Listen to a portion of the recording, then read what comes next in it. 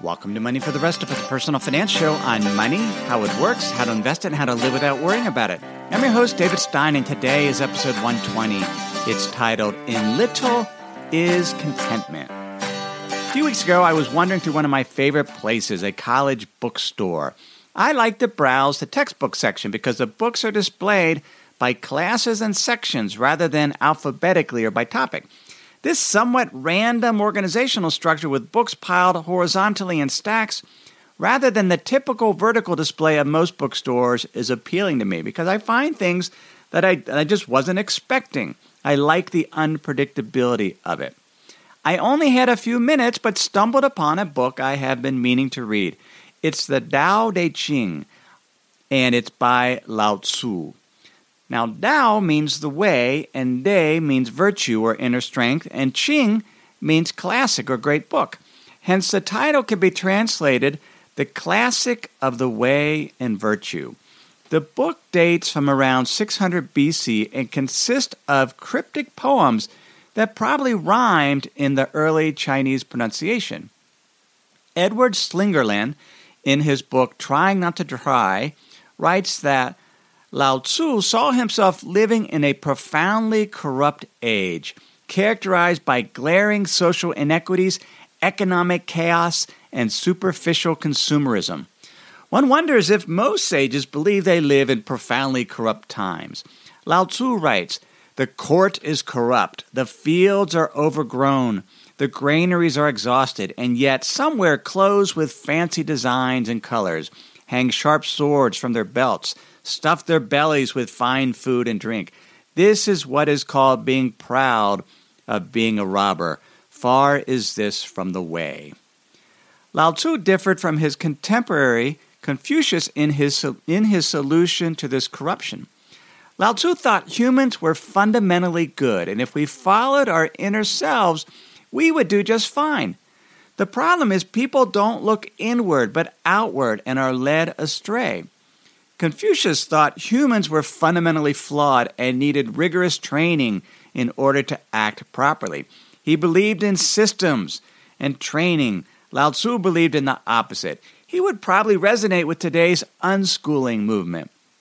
Slingerland writes that Lao Tzu's, quote, philosophical target is the Confucians, with their clear standards concerning the right kind of music to listen to, the right kind of clothes to wear, the right way to enter a room, and perhaps most damaging, the precise way to be good. Lao Tzu's argument is that calling some behavior good ensures it will not be good, because conscious labeling and explicit effort poison our experience. Lao Tzu believed we think and speak too much, and we let our desires run amok. As Slingerland puts it, our thinking and verbalizing interferes with our ability to simply experience life. This combined with the tendency of our desires to grow incessantly, becoming temporarily sated, but then aroused again by some more desirable mirage in the distance, is what leads to unhappiness. Lao Tzu writes, "There is no crime greater than indulging your desires. There is no disaster greater than not knowing contentment. There is no calamity more serious than wanting to get ahead. If you know the contentment of contentment, you will be forever content."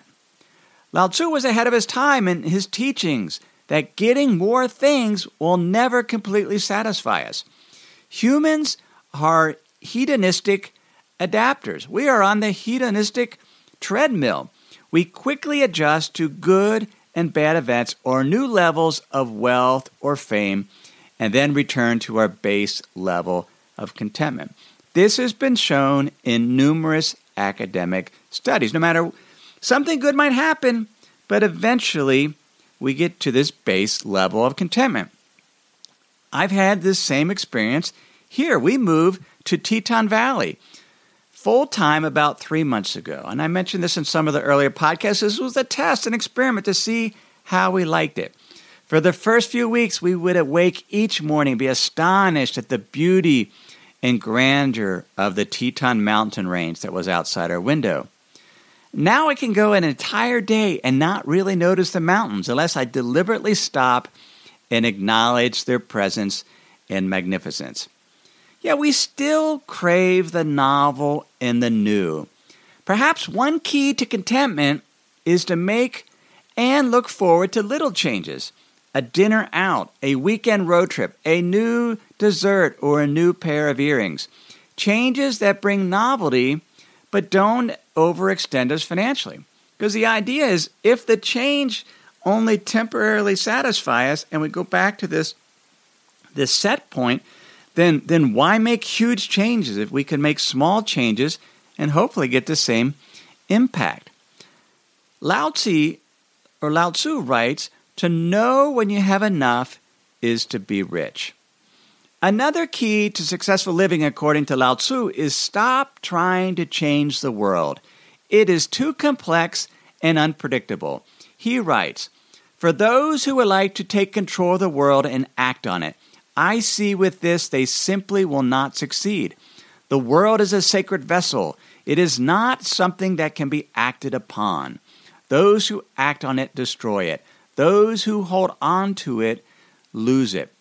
Instead, we should follow what Lao Tzu calls the bent over, you'll be preserved whole strategy of the ancients. Here's what he says.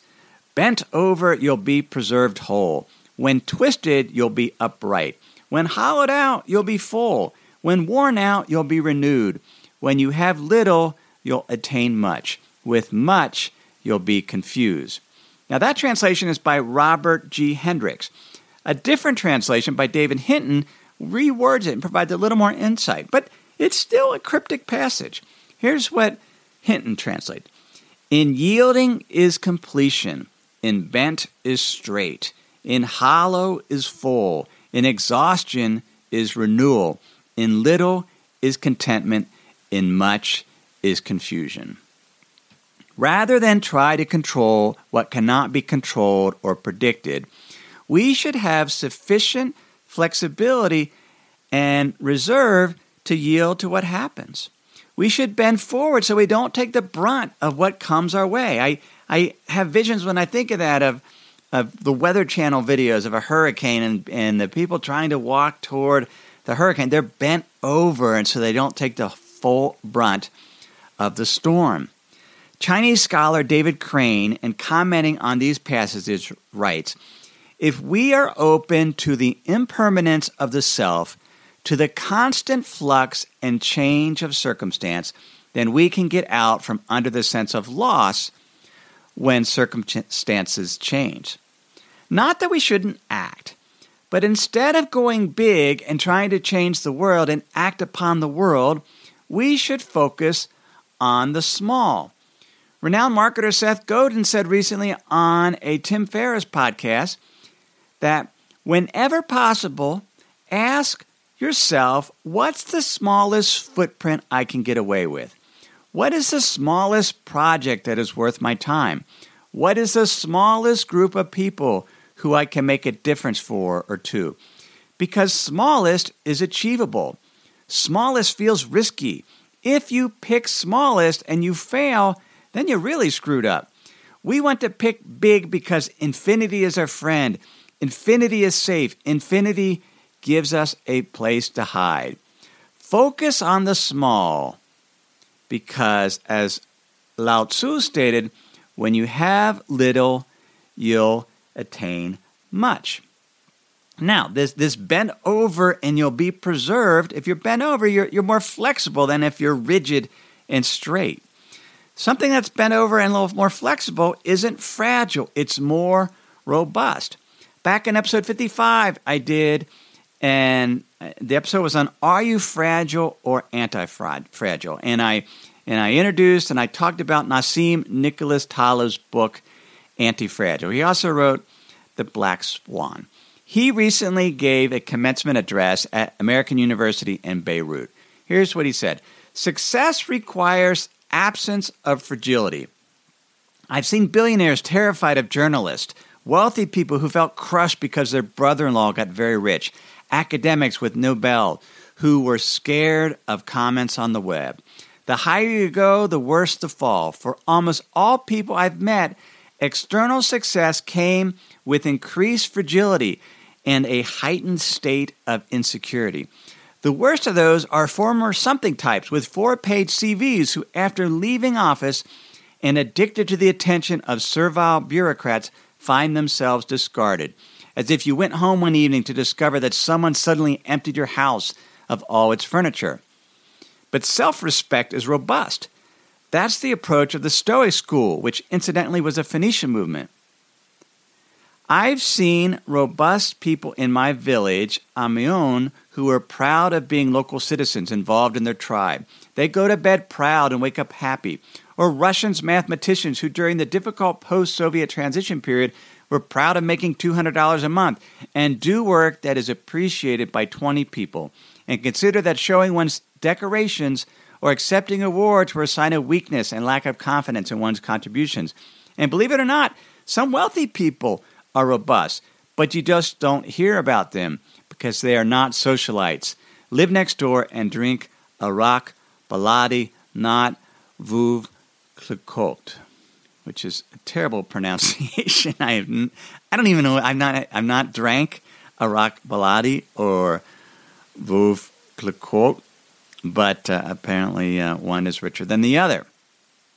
Now, I mentioned Lao Tzu was cryptic, and the book's short, and you should read it. Some of the passages I don't understand. Some I probably maybe misread what he was saying, although I suspect a book like that is very much open to interpretation. But what I take from it is we should be flexible. We should not try to change the world, but focus on the small, keep our desires under control, be content with what we have, but we can make little changes in our life. We crave novelty and new things, and not that we should never have that. I admit we're a little bored here in Teton Valley. We like being here. The people are nice, but I'm getting a little stir-crazy. I really am. So I need to do some traveling this fall. One of Lao Tzu's teaching is his concept called wu-wei. And it literally translated means no trying, no doing, or passive achievement. Slingerland in his book writes, but it's not all about dull inaction. In fact, it refers to the dynamic, effortless, and unconscious state of mind of a person who is optimally active and effective. People in wu-wei feel as if they are doing nothing. It's like effortless action or spontaneous action. And this was his whole balance, which is why in some ways Lao Tzu is so contradictory in terms of so many of his phrases, because ultimately he believes if you label something and you say this is the way to do it, then that corrupts the teaching. We have to somehow look inward and somehow interpret just following our inner self and to achieve this wu-wei. I'm going to pause here so I can share some words from this week's sponsors. What do companies like Ring, Hint, and Tecovas all have in common? They all use NetSuite to accelerate their growth. Successful companies know that in order to grow faster, you must have the right tools.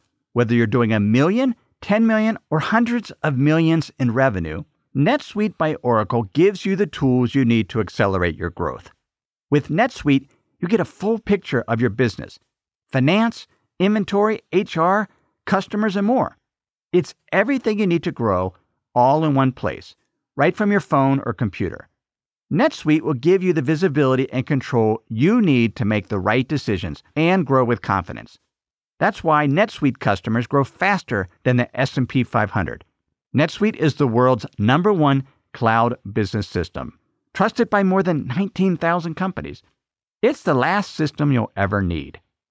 Schedule your free product tour right now and receive your free guide, 7 Key Strategies to Grow Your Profits, at netsuite.com/David.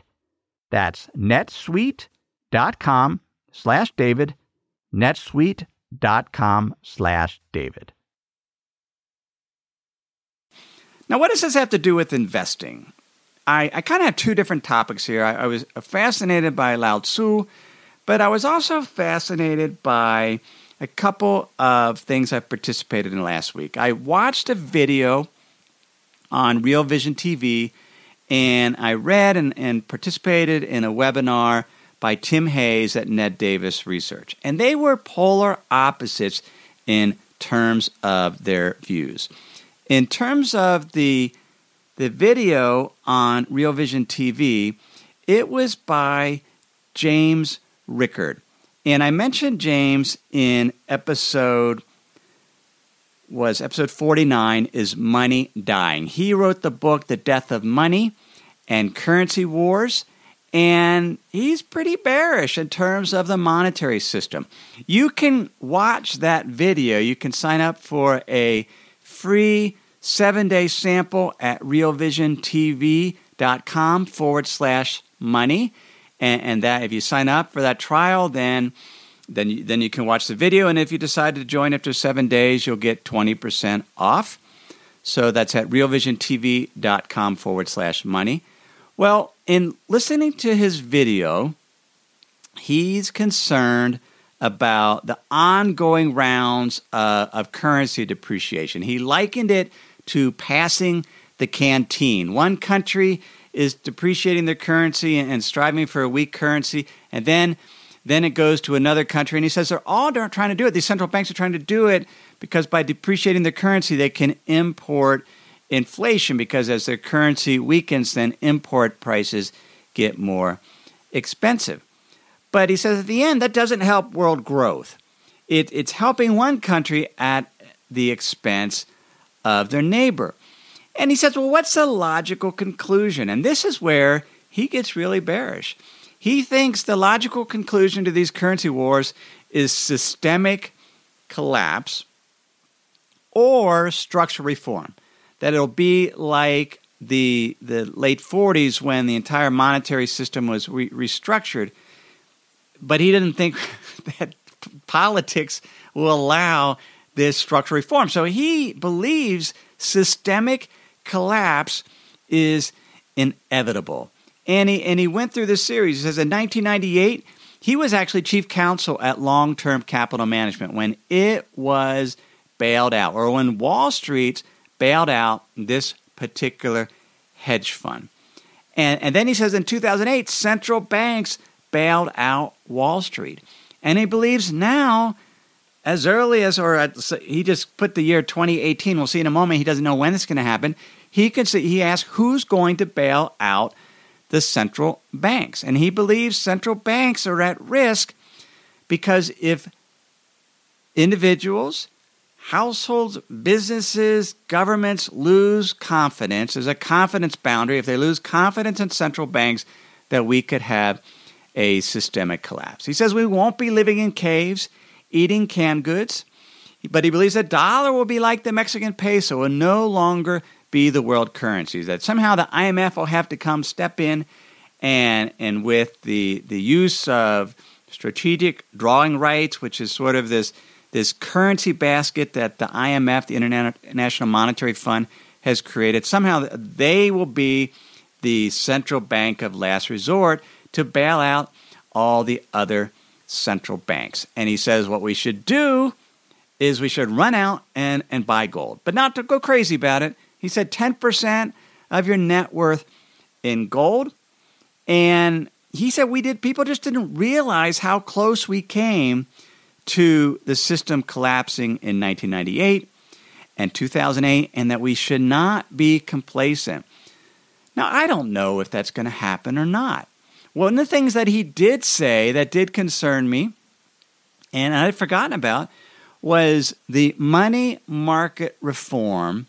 When the U.S. government reformed the money market, there's this rule that they put in place, and here I'm quoting from a Vanguard piece that says, the rules, these new rules, allow all money market funds during times of extreme volatility to temporarily prevent investors from making withdrawals or to impose fees for investors who redeem shares. That's called a gate, and hedge funds do that, and some other funds do that, but money market funds now have the right to put in a gate to prevent you from pulling your money out. I called my broker, Schwab, to make sure I wasn't in any money funds, because sometimes the cash line there, they'll automatically do a sweep into a money market fund. And the average yield on money market accounts is 0.1%. What a money market account is, it's a fund. It's like a mutual fund, but it invests in short-term commercial paper issued by corporations. So very short-term debt, and they roll it over. Very, very low yield. But now they're saying that, and in the case of this Vanguard, they say they have to implement these rules by October 14th, 2016. I can't think of any reason why someone would invest in a money market fund with such low yields, given that in a times of stress and volatility, you would not have access to your funds. Now, one of the questions to Rickard is how close are we to a tipping point? Are we near? And this is where I think he was most correct, and I agree. He says, the rigorous correct answer is you don't know. No one knows. Systemic collapse is one thing that could happen.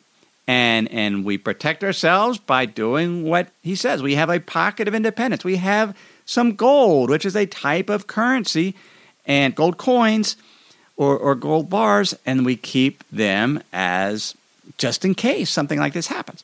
Now, on the exact opposite spectrum was Tim Hayes of Ned Davis Research.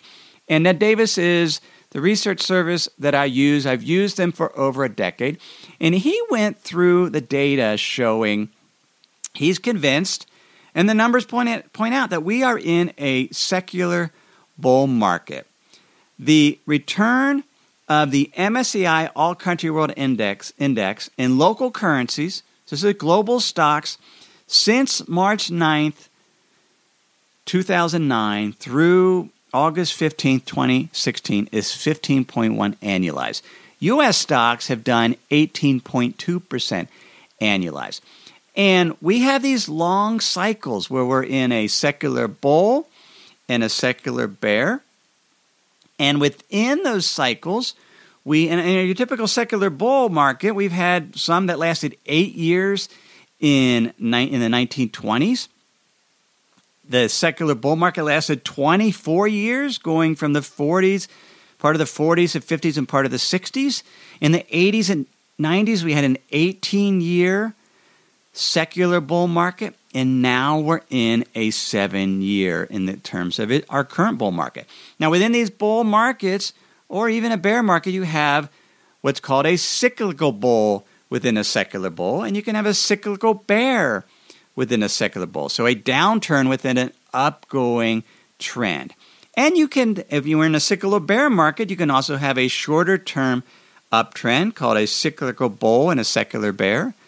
And you can have a cyclical bear within a secular bear. And what's interesting is when you're in a secular bull like we are now, the upside, these trends tend to be longer and higher.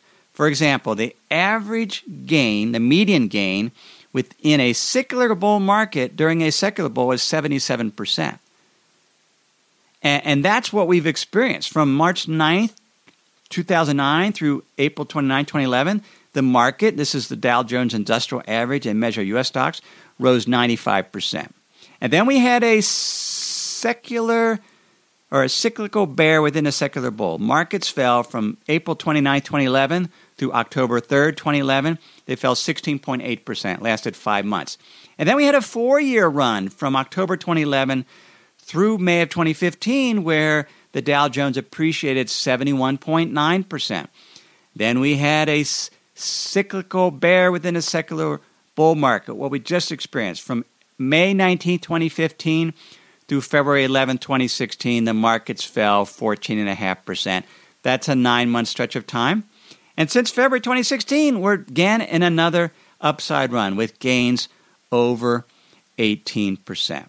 And on this webinar, I went through all the reasons he believes we're in a secular bull market and why it will continue. And the primary reason that he gave is that secular bull markets end with very, very high valuations, excessive optimism and exuberance, along with a great deal of complacency.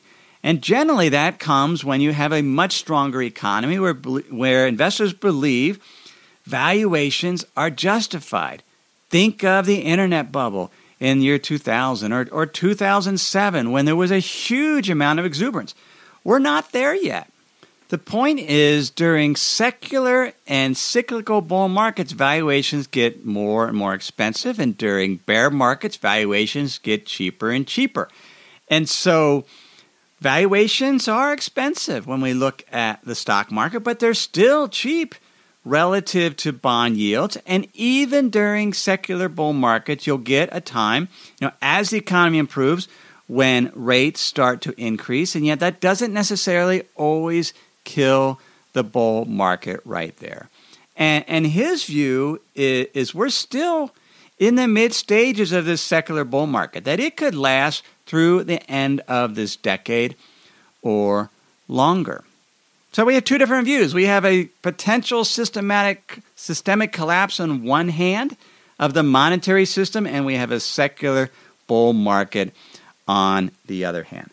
What do we do? If we're going to be Lao Tzu type investors, what we're going to do is we're going to use the bend over approach to investing. We're going to be flexible, and we're going to have multiple drivers in our portfolio. So we're going to have a slice of our portfolio in case there is systemic collapse. We're going to have gold, but we're also going to own stocks, because in a secular bull market, stocks will outperform bonds. I talked about secular bulls and bears back in episode, I believe it was 48 of the show. Do you have too little invested in stocks? And I did that right before the episode on that I talked about James Rickard, Is This the End of Money? And that's not by coincidence, because I go back and forth all the time in terms of one day you can be very, very fearful that things are going to fall apart, but then you have to recognize what is the data saying now? What are the conditions now? And the conditions now are that we're not anywhere near a recession, that valuations while high are not excessive, that investors are not overly exuberant yet, and that is in line with your typical secular bull market. I invest in that oftentimes I don't do anything. This concept of wu-wei, the literal translation is no trying, no doing. One of the things that Taleb says is that we often need to procrastinate. One of his quotes from Anti-Fragile is, "Few understand that procrastination is our natural defense, letting things take care of themselves and exercise their anti-fragility. It results from some ecological or naturalistic wisdom, and it is not always bad." Sometimes we don't do anything. We just wait. And I look at my portfolio. I've not made many changes this year. Back in April, I added some emerging markets, some master limited partnerships, some bank loans, and some smart beta value in terms of international investing. So that was in April as I made that change, mainly because I've gotten money from my buyout from my former company that I wanted to put to work. And so as evidence that the cyclical bear market had ended and we were entering into a cyclical bull within a secular bull market, I added exposure. Those positions are up. But on the other hand, I've bought gold twice as recently as this week because I want to increase my allocation there. And those are opposite ends of the spectrum, but that's part of being a flexible investor, being anti-fragile and focusing on the small things you can do. Now, that doesn't mean that we never do anything. What I'm doing is focusing on the investment conditions, what we talked about last week, focusing on the math, focusing on the emotions. One of the things that we do on the Money for the Rest of Us Hub is monitor conditions. So when the time comes that investors become overly exuberant and overly non-complacent or overly complacent, and the economy begins to turn, as indicated by PMI data and other indicators, where the risk of a global economic slowdown are high and the risk of a bear market are increasing, then we'll make a change and we'll reduce risk and move money out of stocks. But that's rare. And it could be several more years. And that's why we have to monitor the conditions. And that's what we do on the Money for the Rest of Us Hub, as well as I share my investment portfolio with you so you can see that I eat my own cooking. What am I doing in my investing? And then there's also model portfolios and asset allocation tools so you can structure your own portfolio. You can get information for that at moneyfortherestofus.com. Show notes for this episode are at moneyfortherestofus.net. And if you go to moneyfortherestofus.net and sign up, you can sign up for my Insider's Guide. It's there on the homepage. Each week I'll email you those show notes. I'll email you other valuable content, including a summary article of each week's episode that comes in your mailbox. Inbox free every Wednesday when the show is released. Everything I've shared with you in this episode has been for general education only. I've not considered your specific risk profile. I've not provided investment advice, simply general education on money, investing, in the economy. Have a great week.